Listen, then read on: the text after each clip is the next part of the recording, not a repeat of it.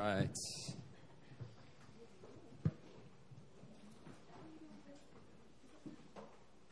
Looking good.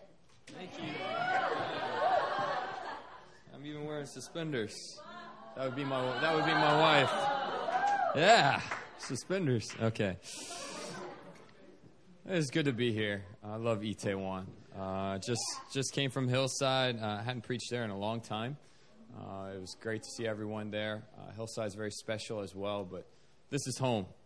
Itaewon is home, and I'm blessed to bring the Word of God to you guys today. This word might be a little familiar to those who are doing the Bible study course with me, reading through the Bible in a year. Some of this was kind of things that I shared during Bible study, but I just felt God saying that needs to be a message. You need to go a little bit deeper into that. And so some of it might be familiar, but it's good. Word of God is good. Amen? Amen. And I'll tell you, without the Word of God, if you are not reading the Word of God, then I don't know how you expect to really have a relationship with the Lord, how to hear His voice. Reading the Word of God, it's the Bible that helps us know the voice of the Lord. You can rely on your spiritual authorities. You can rely on the pastor to help give you some of the words of the Lord to you. But unless you're getting it from the Bible, unless you're getting it from God Himself, you're not going to have much influence. You're just going to be a robot that spouts out whatever the pastor's saying. And if you're relying on dreams and visions and, experiences to hear from God without the Word, you're going to be pretty messed up. And I'm in the middle of a 7-day fast. A lot of leaders have been fasting this month. I shared this at Hillside, but when you fast, people think, oh, you must be really spiritual right now because, you're setting aside time. But the truth is that, when I fast, I'm very, Hmong is the Korean word. I'm very, blank. It's like screensaver, not really there. And, you hope, when you fast, okay, God, I want you to speak to me. I want, a spiritual encounter. Tonight, I pray that you'll speak to me in my dreams. And Sky and I have been praying that. And the first night of our fast, I had this great dream of eating steak. And I was eating it, and suddenly I was like, fasting. It was so good. And I kept eating it.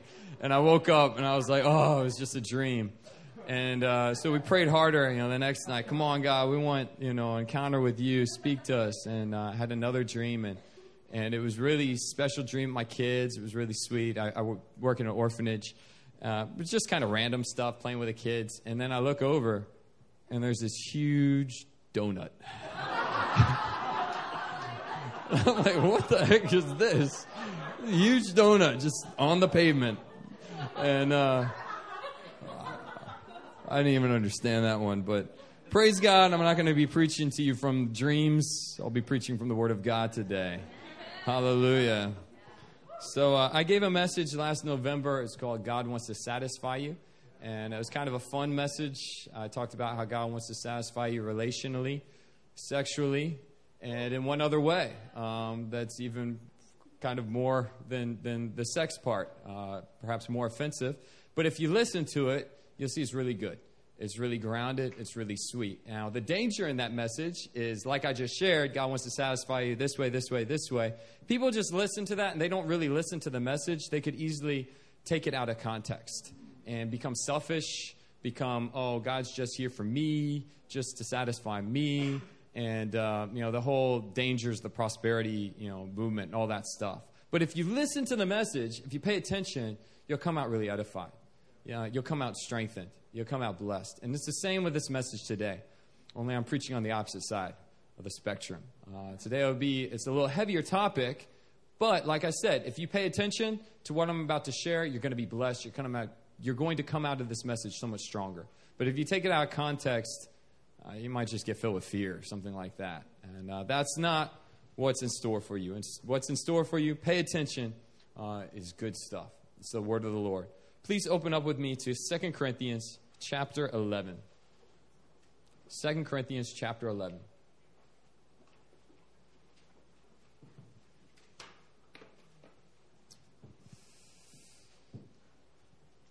We're going to be reading, this is the Apostle Paul. He's speaking to the Corinthian church, and he's sharing about his sufferings, hallelujah, of being an apostle. It's a pretty wild list here. We're going to read 2 Corinthians chapter 11, verses 24 through 27. I'll go ahead and read it for us. I'm reading in the ESV. Go ahead and follow along with me. It says, 5 times I received at the hands of the Jews the 40 lashes, less one. 3 times I was shipwrecked. 3 times I was shipwrecked. A night and a day I was adrift at sea, on frequent journeys, in danger from rivers, danger from robbers, danger from my own people, danger from Gentiles, danger in the city, danger in the wilderness, danger at sea, danger from false brothers, and toil and hardship through many a sleepless night, and hunger and thirst, often without food, and cold and exposure. Wow. All right, so while my last message was happy and light, God wants to satisfy you, today's message is titled, Responding to the Shipwrecks. Responding to the shipwrecks. Just follow with me, you're going to be blessed. Follow with me, you will be blessed. So my question to you all to begin the message is, how many of you throughout life's journey have had a shipwreck? Okay, you've experienced a shipwreck. Now, a shipwreck, keep in mind, people would say, well, that's like a car accident today. But no, actually, a shipwreck is a lot worse than a car accident. Because in a car accident, while you have damage to the car, you got to pay for that. While you might have bodily harm, you're at least where you were going along the journey. You're on land. You're kind of safe in that regard. But a shipwreck, okay, you're losing all your belongings. You're in the sea. You're in the cold. You're floating around. And wherever you end up is probably not where you intended. Likely you're going to be on some foreign land. Okay, that's a shipwreck. And so what's a shipwreck for us? A shipwreck for us would be something that just makes us completely dizzy, something that catches us off guard, something that's unexpected, like losing a job, like losing a relationship that we were counting on, or something happening in our family. Someone say that we've been contending for, passing away, or just turning completely into sin. A shipwreck. One of those moments in life where you're like, why? Why is this happening? Or just something that completely catches you off guard and can even alter your life. Shipwrecks. Now, I love to use the Word of God, so I'm going to give you guys some examples of shipwrecks in the Bible. And it's very easy to come up with this list. There are plenty of other examples in the Bible. I'll just list a few. 1, Moses. Moses was raised in Egypt in Pharaoh's house. He was well taken care of, but one day he tries to defend one of his fellow Israelites, and in the process, he actually kills one of the Egyptians. Pharaoh finds out. Moses has to run for his life into a foreign land where he is a shepherd for 40 years. That would be a shipwreck. That would be a life completely turned around. David, when he was young, he was anointed to be king, but he had to serve under the king at that time, King Saul. He was very faithful, submitted to authority, served King Saul, raised up in the army, was doing great. But suddenly the king, whom he loved, whom he served, turned on him, became jealous, and tried to murder him. To the point where David had to leave his wife, had to leave his family, had to leave his home, had to leave everything and go off into the wilderness for years, trying to escape his king. That would be a shipwreck. Joseph. You guys know the story of Joseph. He had all his brothers, and his brothers got jealous of him, so they threw him in a well, and then they sold him to foreigners, who then took him as a slave to Egypt and sold him to Potiphar, where he had to work as a slave for Potiphar in Egypt. Then, as he's recovering from this and starts doing well, he's falsely accused of wanting to sleep with Potiphar's wife, so he's thrown into prison. That would be a double shipwreck. 2 shipwrecks. And what about Jesus, our beloved Lord and Savior? Even he endured shipwrecks. Now, many of you would think, oh, well, that's Judas betraying him, or that's Peter denying him. But Jesus, I believe, he at least had some forewarning of that was going to happen. So while that was devastating, I'm sure, for him, a shipwreck that I think a lot of people don't notice was actually John the Baptist. You see, John the Baptist was Jesus' blood relative. He was his forerunner. And he was also the man who baptized Jesus. I mean, we all think of John the Baptist, and we think of this wild and crazy guy for God that was just amazing, that prepared the way for Jesus Christ. Jesus Christ himself said that there was no one greater than John the Baptist up till that time. But then John is arrested, and we read that John sends his disciples to Jesus, and they ask Jesus, are you really the one? Are you really the Messiah, or should we look for someone else? And I don't know, maybe it's hard for you to put yourself in the position of Jesus at that time, but to think that the man who paved the way for your ministry, the man who is your own blood relative, and the man who baptized you to now be doubting you, I'm sure it must have been hard for Jesus. And then just a few chapters later, we read that John, who was in prison, was cruelly executed. And his disciples run and tell Jesus the news. And what happens if you read in Matthew? Jesus hears the news, and while he has to minister to people for some time, we then read he went up to the mountainside and prayed all night. He needed time to recover. You see, even Jesus Christ endured shipwrecks. Why did John have to die? Why did John have to doubt? Why did Joseph have to go into Egypt? Why did David have to leave everything? Okay, and for some shipwrecks, we can look back and we can say, oh, well, that happened because Joseph could become the king over Egypt. He could help Egypt and deliver his brothers. And that's true. And for David, we see, it was a time of testing, and God was building him up, and God restored him. And that's true as well. But do we have an explanation for John the Baptist? No. And to be honest, you're not always going to get an explanation for a shipwreck. That's part of the reason why it's called a shipwreck. And I think the first thing that we need to understand, church, we just got to get this out of the way. We need to understand that shipwrecks happen, okay? Shipwrecks happen in life. There's a danger in thinking and taking my previous message, oh, God wants to satisfy us, then God's, here, he's going to prosper me, he's going to take care of me, I'll never get sick, I'll never struggle, I'll never go through any pain or suffering ever again. That's a lie. Okay, that's a complete lie. Yes, God wants to satisfy you, but it's not always in ways that we imagine or we think. Okay, someone was asking me today after the message, and I still have plenty to preach, but he asked, why is it that, New Philadelphia Church, they pray blessings over people. I see certain people that they struggle after they prayed for them. What's going on? Why? Why would God allow that? I guess I need to pause, but I'm going to answer that through this message. I guess I'll hold that back. But when a shipwreck happens, oftentimes we're thrown off course. Nothing makes sense. Okay, we've been taught in this church that if you're sick, we need to combat it. We need to fight it. Okay, we need to rebuke that lie. We need to speak healing. Okay, and we claim healing. And the church has risen up in authority. Church has risen up in strength. We've seen so many healings in the missions field. We've seen many healings here, New Philadelphia Church as well. Okay, we've seen victory. We've seen healing. We've seen deliverance. We've seen breakthrough in family, breakthrough at jobs. We've seen amazing things. But do people still get sick? Yes. Do people still have job troubles here and there or problems with their family? Yeah, they do. And when that happens, when you get so caught up in the moment of, I got to just do this, I got to pray it through, I got to do these things and God will deliver me. Sometimes the question can come, why is God allowing this? Am I not praying enough? Am I not doing enough? Am I not being shepherded? Am I not being taken care of? Where is God? Is God even with me? These are some of the questions that can come up through shipwrecks. And I think one of the greatest shipwrecks in the Bible, I'll share this example with you now, was the Apostle James. The Apostle James. Jesus Christ had 12 disciples, and out of those disciples, he had 3 who were it was his inner circle.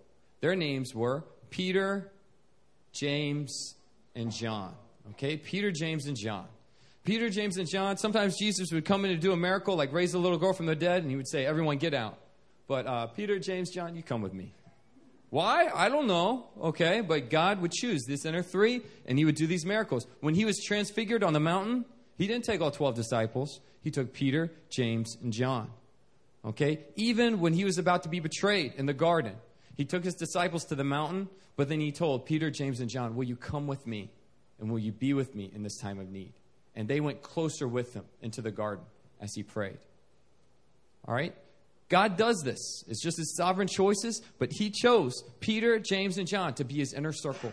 And these were the 3 pillars of the church, of the new church. These were the guys that were closest to Jesus and everything that Jesus did. They were the closest to him. And yet we read in the book of Acts, the church is birthed, you have Pentecost, the church starts to grow, Then Stephen is martyred. There starts to be persecution. And what do we read in Acts 12? It says the Apostle James was arrested and executed. Bam. That's it. No more explanation. But one of those inner three, pillar of the church, leader of the church, arrested and executed. And right after that, Peter is also arrested, expected to be executed. Can you imagine what was going on in the church's mind at that time? You talk about a shipwreck. You talk about, hey, if anyone's supposed to be protected, it should be these three. If anyone's supposed to continue to live on and to lead this church into all that God's called us to do, it should be these three. So why was James suddenly, boom, arrested and executed? There's no details to his story. For Stephen, they at least had the glory of the Lord shining upon him. If you read the story in Acts, I think it's 7 and 8, it's beautiful, okay, of Stephen. And it says his face shined like an angel. The heavens split. He saw Jesus Christ. So it's kind of like a beautiful moment. Okay, this guy clearly died for the Lord. The church saw, I imagine they even rejoiced through that martyrdom. Okay, it was a special time. But then the pillar of the church, James, arrested. And we don't even read this sweet story of how he was executed. For all we know, it was just the undertaker and him. And that's that. Imagine how the church felt. Were we praying enough? Were we in God's will? Or what's going on, God? And I imagine that there could have been panic. Now Peter's about to die. It's a shipwreck. And I have to ask you guys, though, how do you think Jesus was responding? You think Jesus was up in heaven and he looked down, he was like, oh, I should have chosen Bartholomew. You know, like, what happened? I invested so much in this guy. Father, what are you doing? No, I don't think Jesus was that alarmed. Okay, but the church, they were responding. Actually, we don't know how they're responding through this shipwreck. It said that they were praying earnestly for Peter. And I'm going to share more about Peter's story in a short bit. But shipwrecks, they cause us to say, what is going on? And so often we think because we're sick, because there's a hardship or a shipwreck in life, that we're a failure. Or we've done something wrong. But in fact, God is allowing it because we're strong enough and we're worthy enough to grow through it. I want to ask you guys, do you think James died because the church at that time was doing something wrong? Or because they were doing something right?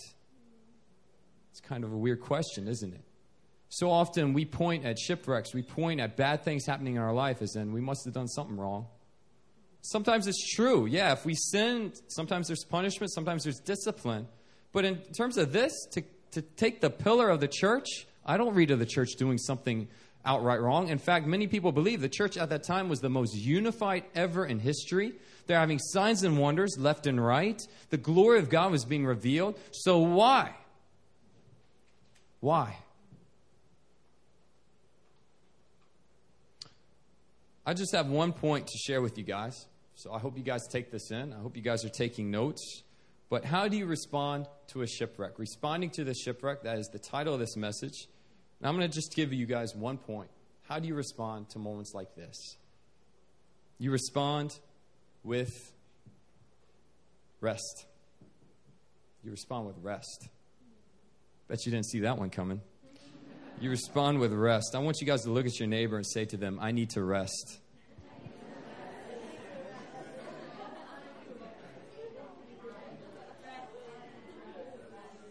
Careful of how you define rest. I'll define it for you guys in a minute. I need you guys to stay with me, okay? I know so far it's been a bleak picture. Why? I think a lot of Christians ask these questions, though. And we need to address this.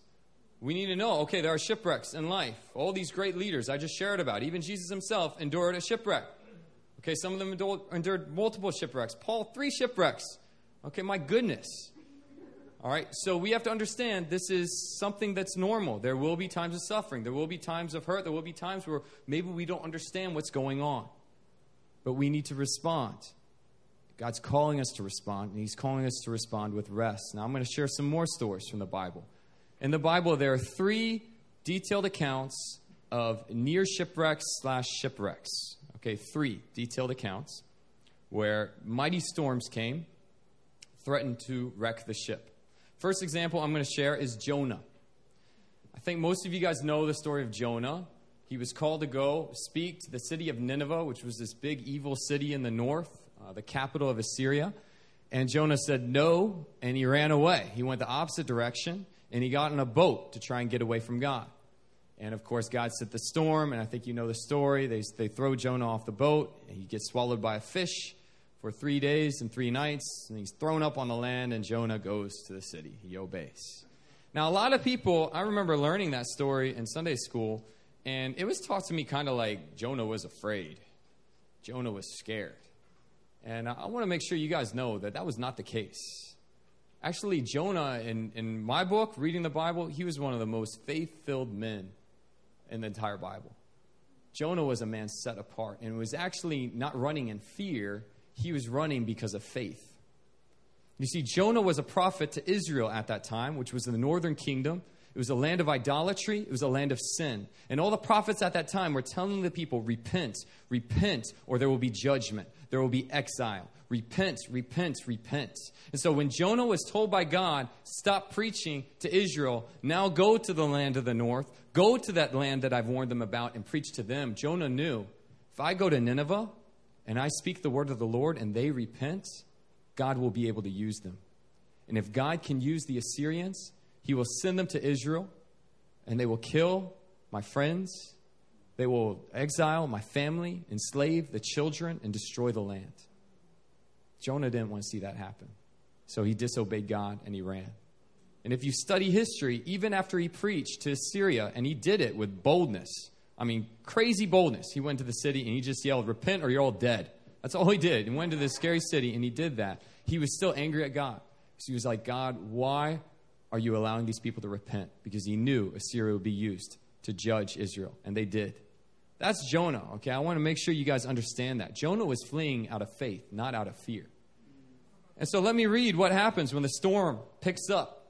I'm going to just read it for you guys in Jonah chapter 1, 5 and 6. It says, then the mariners, okay, the people on the ship, they were afraid, and each cried out to his own God. And they hurled the cargo that was in the ship into the sea to lighten it for them. But Jonah had gone down into the inner part of the ship and had lain down and was fast asleep. So the captain came to him and said to him, what do you mean, you sleeper? Arise, call out to your God. Perhaps your God will give a thought to us that we may not perish. What was Jonah doing during the storm, during the near shipwreck? He was sleeping. He was getting good sleep. Kind of interesting. Okay, now maybe you guys don't like that example because that storm came because of his sin. But let me share another example. Jesus Christ. In Matthew chapter 8, there's a story of him getting on a boat with his disciples, and a huge storm comes. I'm going to read this one for you guys. This is Matthew 8, verses 24 through 27. It says, when he got into the boat, the disciples followed him.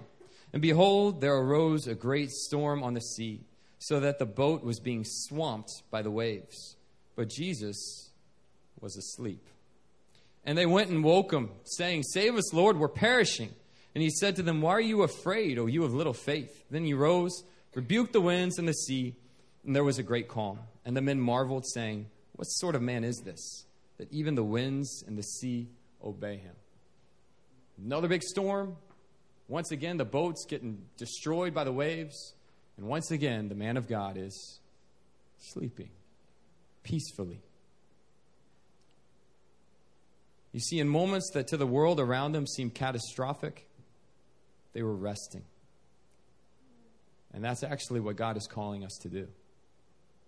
In Acts chapter 27, I said there were 3 accounts. There's one more, and this is a detailed account. It's a long chapter. I wish I could read it for you, but it would take too long. Acts chapter 27, Paul's first shipwreck.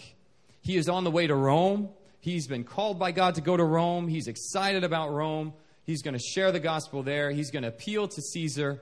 He's on his way, and a huge storm comes. For 14 days, more than 14 days, the boat is being tossed about, and they're fearing for their life. But all throughout that time, if you read in Acts chapter 27, Paul is so relaxed. Now, he didn't hibernate for 14 days, but we read that he constantly said encouragement and strength and comfort. You will not die. We're going to be okay. We're going to see this pass. And he even gathered the people and said, hey, you guys need to eat. You guys are so filled with fear, you're not even eating. You guys need to eat. Paul was relaxed. He was relaxed. He was at rest. And what's interesting is you read it. Put yourself in Paul's position. Okay, a lot of us, we have a vision. We have Rome in our life. Okay, we're going to achieve that vision. We're on a course for Rome. All right, and then a shipwreck comes. The boat's off course. It's getting destroyed. They can't see the sun for 14 days. Once you start to question, did I do something to bring this? Did I not pray enough? Is my leader not covering me? Is it Pastor John Michael's fault? You know? Why is this happening to me? God, are you really with me? This is what happens, when there's a shipwreck. But we read that Paul, he was relaxed. So relaxed that after those 14 days, the ship finally it falls apart. It's destroyed. They jump overboard. Some of them are on little rescue boats. Others, they just have to grab onto planks.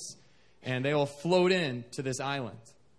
And you can just imagine them. They've lost everything. They don't even know where they are. They're soaking wet with cold seawater. And they gather onto this island where there's a bunch of natives they don't even know. And they make a fire. And I imagine if I was Paul, I would just be like, praise God, it's over. Give me some warmth. But what happens? In Acts chapter 28, sits down at the fire, and a snake comes out of the fire. A poisonous snake latches onto him. This is when, us as Christians, we're like, what the holy moment? What is going on, God? What is going on? I just endured this long period of suffering. Okay, of all this pain, and I don't even know where I am. And now I'm about to die because of this poisonous snake. But what does Paul do in Acts 28? He just shakes it off back into the fire and goes on. He's so relaxed. And it says that the natives there were watching him.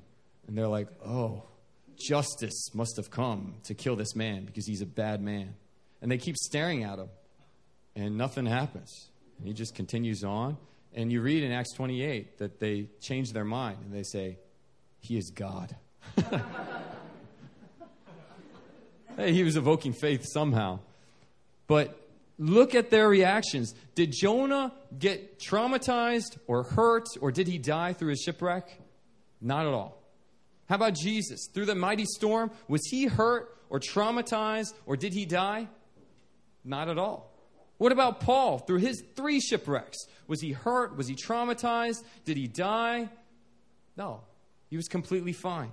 Even when the poisonous snake bit him, he wasn't harmed at all. This is the power of rest. This is the power of rest. And so what does it mean for us to rest? What is God calling us to do? How are we supposed to react when things happen? I'm going to give you guys an example. And this summer, Jerusalem Ministry, an orphanage ministry that I direct, we're accepting 2 summer volunteers. We've accepted them. They're going to be living in an orphanage for 2 months together, serving the kids there, teaching English, just living with the kids. It's an awesome opportunity. It's also a lot of hard work. And so I've been preparing them through Skype. And I was talking with one of the girls, and they're both college-age girls, and I was asking her, well, have you raised support before? And she said, I've raised $400 for one trip. I said, okay. All right, well, this summer's $2,200. It's not too much, right? Okay. She's like, all right. And I began to tell her, all right, this is what you're going to be doing. This is some of the training that you need to do, the requirements for this ministry. This is how you need to raise support. And I could tell by the tone of her voice, part of it was excitement, but part of it was like, can I really do this? Kind of like that fear, that concern. And the moment I caught that tone in her voice, just something rose up within me. And I knew, as I've trained people to raise support, as I've lived off of support, one of the burdens that we can get is that we have to earn our support. Okay? And so in ministry, it's all about what you do. And so if you don't get 10 salvations, you haven't earned your missionary salary. All right? And you should quit your job. All right? And that's a false burden. But it's a burden that many people who raise support have, that they have to have results. And I told her, look, you cannot fail. You cannot fail. All you have to do is be who you are. That's all you have to do, and you won't fail. Why? Because you are led by God to apply for this internship. Your pastor and your friend at your church both sent glowing recommendations for you. The ministry leaders here in Korea, we reviewed your application. We saw the recommendations. We prayed, and we felt led by God to accept you. God's blessing is on you. Your parents are allowing you to do this. This is a good thing. So obviously, God has chosen you for this. And God has not chosen you or given this to you so that you can earn it. That's not what it's about. He's already given it to you, this opportunity. Why? Because of who you are. Not because of what you can do, but because of who you are. Because if it was about what you can do and you can't do it, God would have never set you up. God is in control. He desires your good. All he wants you to do is to continue walking with him as you were before. And if you walk with him and if you submit to the authorities, submit to our instruction, our leadership, I guarantee you, you will be fully protected, you will be fully provided, you will be fully cared for, and you will be blessed. And you will be a blessing to the children. You see, the moment a volunteer or perhaps yourself start to think it's on me, I got to start doing things that are beyond me, I got to start putting it together with my works, you're putting your faith more in yourself and your works than in God. God's not going to bless that. You see, what true rest is, it's walking with God. Just walking with him. God's not asking us to be a different person. If he was asking us to be a different person, he would have chosen someone else. Okay? All he wants us to do is just walk with him. And if we can't hear his voice, if we're in a shipwreck, and oftentimes in shipwrecks, it's hard to hear the voice of the Lord because we're so overwhelmed. That's why we have leaders. That's why God's put shepherds over us so that they can speak to us as well. And what you need to know is that God loves you so much that he's not going to let you fall away. I give them life, and they shall not perish. No one can snatch them from my hand. It's in John 10. That's Jesus' words to us. It's the Father's words to us. No one can snatch us away. So don't worry about having to fear that your leader has to be right every single time. All you have to worry about is just walk with God and honor the people that God has put over your life, because God loves you and he will take care of you. And even if your leader's wrong, even if something's off, God's going to be the lifter of your head, and he's going to bless you even more for trusting in God and not trusting in your own methods. Does this make sense? You know, when a father walks with a child, okay, he's not saying, all right, you're doing great walking with me, but hey, I got this mission for you, and it's going to stretch you, and so I expect you're 8 years old right now, but when this mission starts, you better be 15 years old. No. Okay, a father just walks with his kid, and the growth is natural. Okay, and whatever mission the father puts in front of the child, it's for that child, whatever that child can handle at that time. And yes, it will cause the child to grow. But God's not looking for crazy growth or for you to do something that you can't do. All he wants you to do is walk with him. Walk with him. My wife put it really well the other night. We were talking about rest. And she said this. She says, it's dangerous for sheep to run around in the pasture. They need to learn to lie down. It's from Psalm 23. The Lord is my shepherd, I shall not want. He makes me lie down in green pastures. Notice that. He forces me to lie down. Why? Because the moment you get where you think you're supposed to be, but you feel pressure, you got to take care of yourself, and you start running around that pasture, your faith isn't in the shepherd. Your faith isn't in God. It's in yourself. God's not going to bless that. You're going to be filled with stress, anxiety, fear, pride, whatever. You got to lie down. You got to trust in the shepherd. You just got to rest. Rest in him and know that he's good.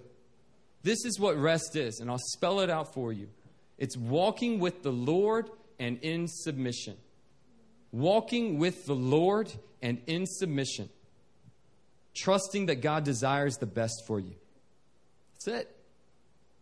He works all things for your good, Romans 8:28. He works all things for your good. I don't care how crazy a shipwreck you're going through. I don't care if you get double shipwrecked like Joseph. He's working all things for your good. Just rest. He's not calling you to go beyond who you are. He's not calling you to hide away. Just continue to walk with him. He'll take care of you. He'll protect you. If you're not hearing it straight from him, the leaders that he's put over you, they'll speak into your life. You see, this month, Pastor Christian called for the church to be on high alert, the leaders. He asked all the leaders to do a 7-day fast, liquids fast, or 3-day water fast. And then this week, at the Prayer Tabernacle, the House of Prayer here in Itaewon, we're going to be doing 24/7 prayer, starting tonight at midnight, ending Friday at midnight. 120 hours straight of prayer. And he's asked the leaders to sign up for 10 hours out of those 120 hours and to go and pray, to pray for the church, to pray for Korea, to just pray for different things at this hour. Why? There is a lot of shaking going on at this time. Pastor Christian even preached about this last night at joint prayer meeting. For those of you who are here, he preached about shaking. And both of us had prepared these messages long in advance. It was just interesting how they lined up together. All right, and what I've found is during this fast, it's been so crucial for me, this 7-day fast, for Sky as well. God's been speaking to us a lot. He's been preparing us. And I know that for so many other individuals in this house, this fast is crucial for them. It's not just about the church. It's also for us. But you know, if we were just walking with God and God had told me, I want you to do a 7-day fast in April, I'd probably have been like, I don't know, God. I'll do 7 days, no ESPN, maybe, But when the pastor says it, okay, we're doing it. I'm in submission. I'm going to honor that. And I'm being blessed. I'm being blessed as I'm in submission. I'm being blessed as I'm just walking with God. Now, am I trying to do a 10-day fast? Or am I trying to do, all these hours of prayer, go out, beyond what he's saying? No. Okay? I'm just lying down in the pasture. I'm following a shepherd. I'm able to rest. I will put in what I need to do. And that's why I need you to understand, rest isn't about just being lazy. What rest is walking with God. It's submission to your leaders and knowing that's all you need to do. Stop trying to do more. Stop trying to strive. Relax. Know that God's in control. When the Israelites went into the promised land, that's what they had to learn right away, was to rest. Yeah, they had to go into battle. Yeah, they had to do different things. But they realized as they were doing it, man, they're just falling in front of us. Nobody's dying. For the Israelites, none of our brothers and sisters are dying. God's taking complete care for us. And soon they were able to rest. And yeah, they had to take care of their responsibilities, but they weren't trying to go beyond it. They were trusting in God. They were following God's leading and the leading of their leader, Joshua. That's all that God wants in our life. If you respond to shipwrecks in any other way than rest, then you're going to be overcome by the shipwreck. The moment you look at the storm, and you start to allow fear or anxiety in your heart, you've already put more faith into that fear than you have in God. You're not in rest. We're called to look to the Lord. Just walk with Him. Just like those examples I just shared, the world seemed catastrophic around Jonah, the people around Jonah, around Paul, and around Jesus. But for Paul, Jesus, Jonah, they were completely relaxed. They knew that God was right there with them. His name is Emmanuel, God with us. He will never leave us nor forsake us. God's going to take care of us. We'll trust and obey. We'll listen. If God leads us in a certain way, we'll do it.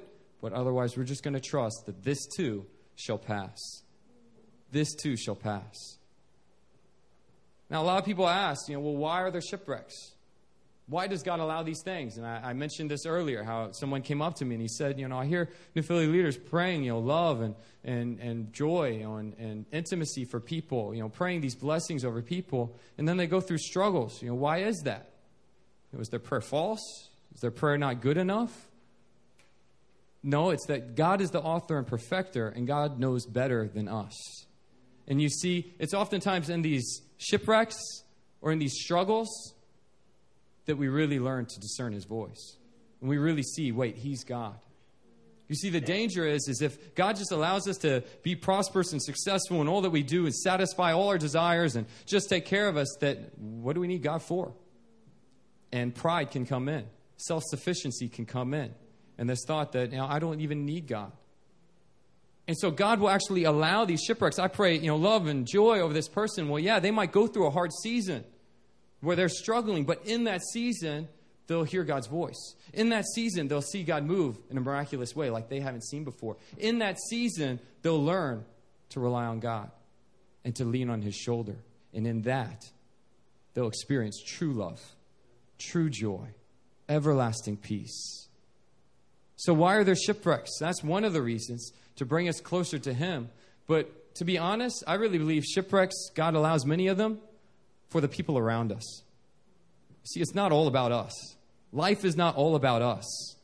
Think about Jonah and his shipwreck. Do you really think Jonah grew through that shipwreck, that he became a mighty man of God after it? No, he was the same man before and after. But what happened to all the fellow sailors? They feared God with reverence and made sacrifices to him. They saw the faith in Jonah and they were moved. What about Jesus? Do you think Jesus' faith grew after calming the storm? I don't think so. I think he's the Messiah, the King of Kings, okay? I think he's okay. I don't think that storm was for him. But the disciples, you know their faith was shooting up. Their faith was growing. What about Paul? Do you think Paul became a bigger man through his shipwreck? I don't think so. He was just very relaxed through all of it. But you know, because of his demeanor, his composure, his actions, all the sailors were saved. All of them were saved because of Paul's actions. And then when he arrived on the island, the snake bit him. Okay, he just shook it off. He ignored it. But the natives, something was stirring in them. And while they said Paul was God, all right, we don't like that, faith was starting to rise up. And if you continue to read, they invited Paul into the island. He was able to pray for many, heal many, bring salvation. Shipwrecks are often for the people around us. It's oftentimes in the darkest storm that we shine brightest. Because it's when we're so rested, we're so at peace, people don't get it. And they wonder, what is that about you? Why are you glowing? Why is it that you're so sick and yet you're worshiping God? You're okay. Why is it that you just endured this hard relationship, or this person just betrayed you, and yet you can forgive them and bless them and you're okay? Why is it that, you just lost your job? Your boss was doing all these evil things to you, and yet you could forgive him. And you're still smiling. What's wrong with you? And I'm telling you guys, it's in our shipwrecks that friends, family, even the nation around us, they really start to see the Lord. They really start to see him in us. Now I'll go back to that shipwreck of James, the Apostle James, pillar of the church, arrested and executed. And now Peter, another one of those three pillars. He's arrested. We read in Acts 12. He's arrested. He's put in prison. He's awaiting execution. Imagine what was going through Paul's head. Put yourself in his shoes. You're in prison now with all these guards. You're awaiting execution. Your good friend, ministry partner's just been killed. I mean, I'm sure he wasn't thinking, well, I'm one of the inner three. Surely God will protect me. No, James just died.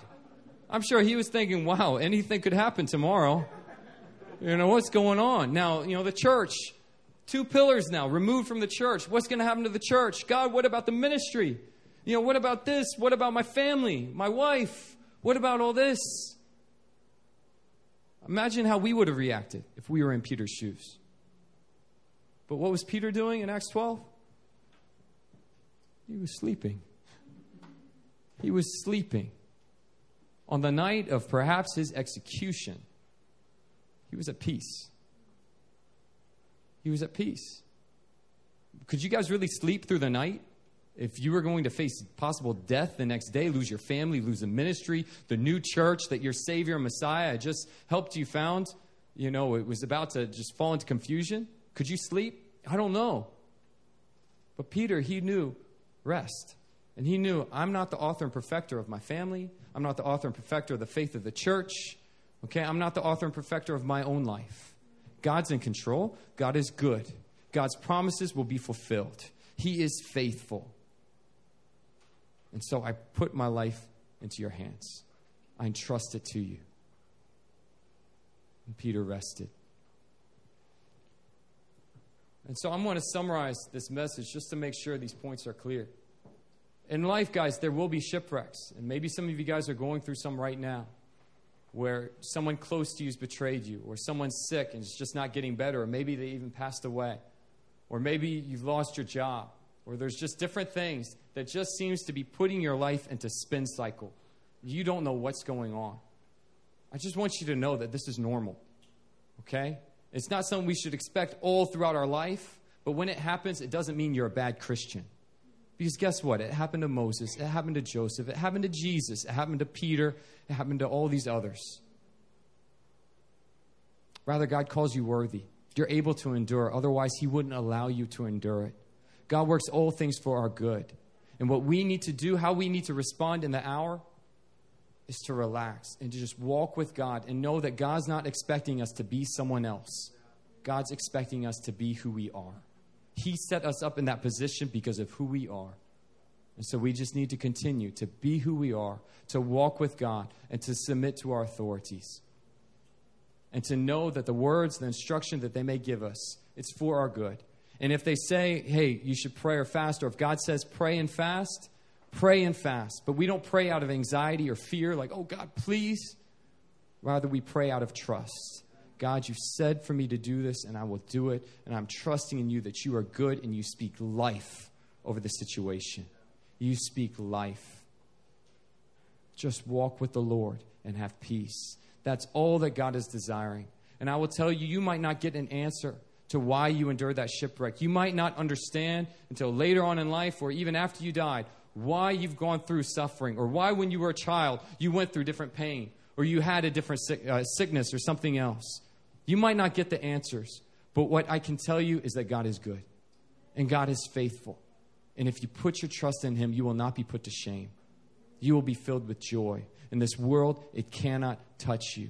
No matter how dark, no matter how crazy it gets around you, you cannot be touched. You're safe. The shepherd is watching over you. Let me say a prayer for us.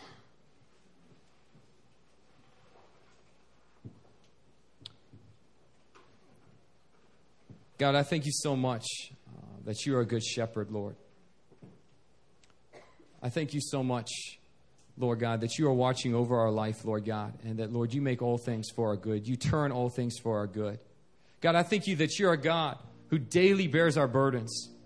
You say this in Psalm 68, that you daily bear our burdens. God, whatever pain we've been through, you've felt it with us because you're Emmanuel. You are God with us. You knew us in the womb. You formed us. You created us. We're fearfully and wonderfully made in your image. And you've never left us for a moment. Your love is so great that thousands of years ago, you sent your son Jesus to die on the cross for us and to overcome all our sin and all the consequences of our sin. This is how great your love is for us, Lord. And I thank you, Lord, that your love endures forever.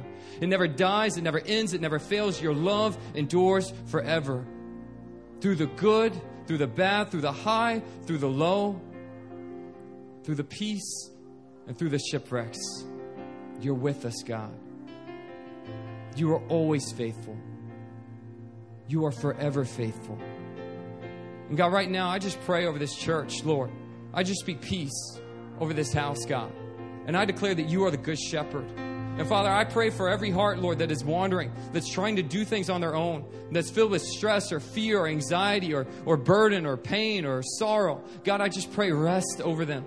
I pray grace over them, Lord, that you may just continue to open their hearts and their minds to you and the goodness of you, that you are the good shepherd. You lay down your life for the sheep. And that as they put their trust in you, Lord, they will not be put to shame, but you will lift them up and you will set them on a rock where they cannot be shaken. And I pray for the rest of this house, Lord. I just declare, Lord, that this house is a house of mighty warriors. And we are not moved by the things around us, God. We are not moved by the things around us. We are only moved by you. And God, I thank you, Lord, that your Spirit lives within us. And that as we pray this week, Lord God, in the house of prayer, the prayers that we pray will not be out of fear or anxiety or burden, but it will be out of love for you, out of devotion for you. Lord, speaking for the prophecies, Lord God, the words that you've given for this house and then for Korea, for our families and for our loved ones, God. And we thank you that you are faithful and you will do it. God, you're increasing faith in this hour. You're increasing strength in this hour. And Father, I thank you, Lord, that in this house, Lord, no one's alone. There's a reason why we're called a family. No one's meant to be alone. And I thank you, God, that even in, Lord, the heavy burdens, God, where we can't see straight, where we feel dizzy, where we feel just overwhelmed. God, for one, you say, come to me, oh, you are weary and burdened, and I will give you rest. And you also send your other sons and daughters for comfort, for love, to be your hands and your feet, and to demonstrate your love to one another. So, God, I just break off, Lord, every spirit of isolation in this house, Lord, every spirit, Lord God, that tries to keep people away, Lord God, from fellowship and from family. Lord, I just reject those lies, those orphan spirits. God, I declare that every person in this house, whether they've been a member or they're a newcomer today, they are welcome here and they are loved here because God loves them. You love them so much. At this time, I'm going to just welcome up people to the altar who you just feel like you're going through a shipwreck right now. And it could be your health. It could be something in your family. It could be a job. It could be a relationship or something like that. Like I was just praying, we're here for one another.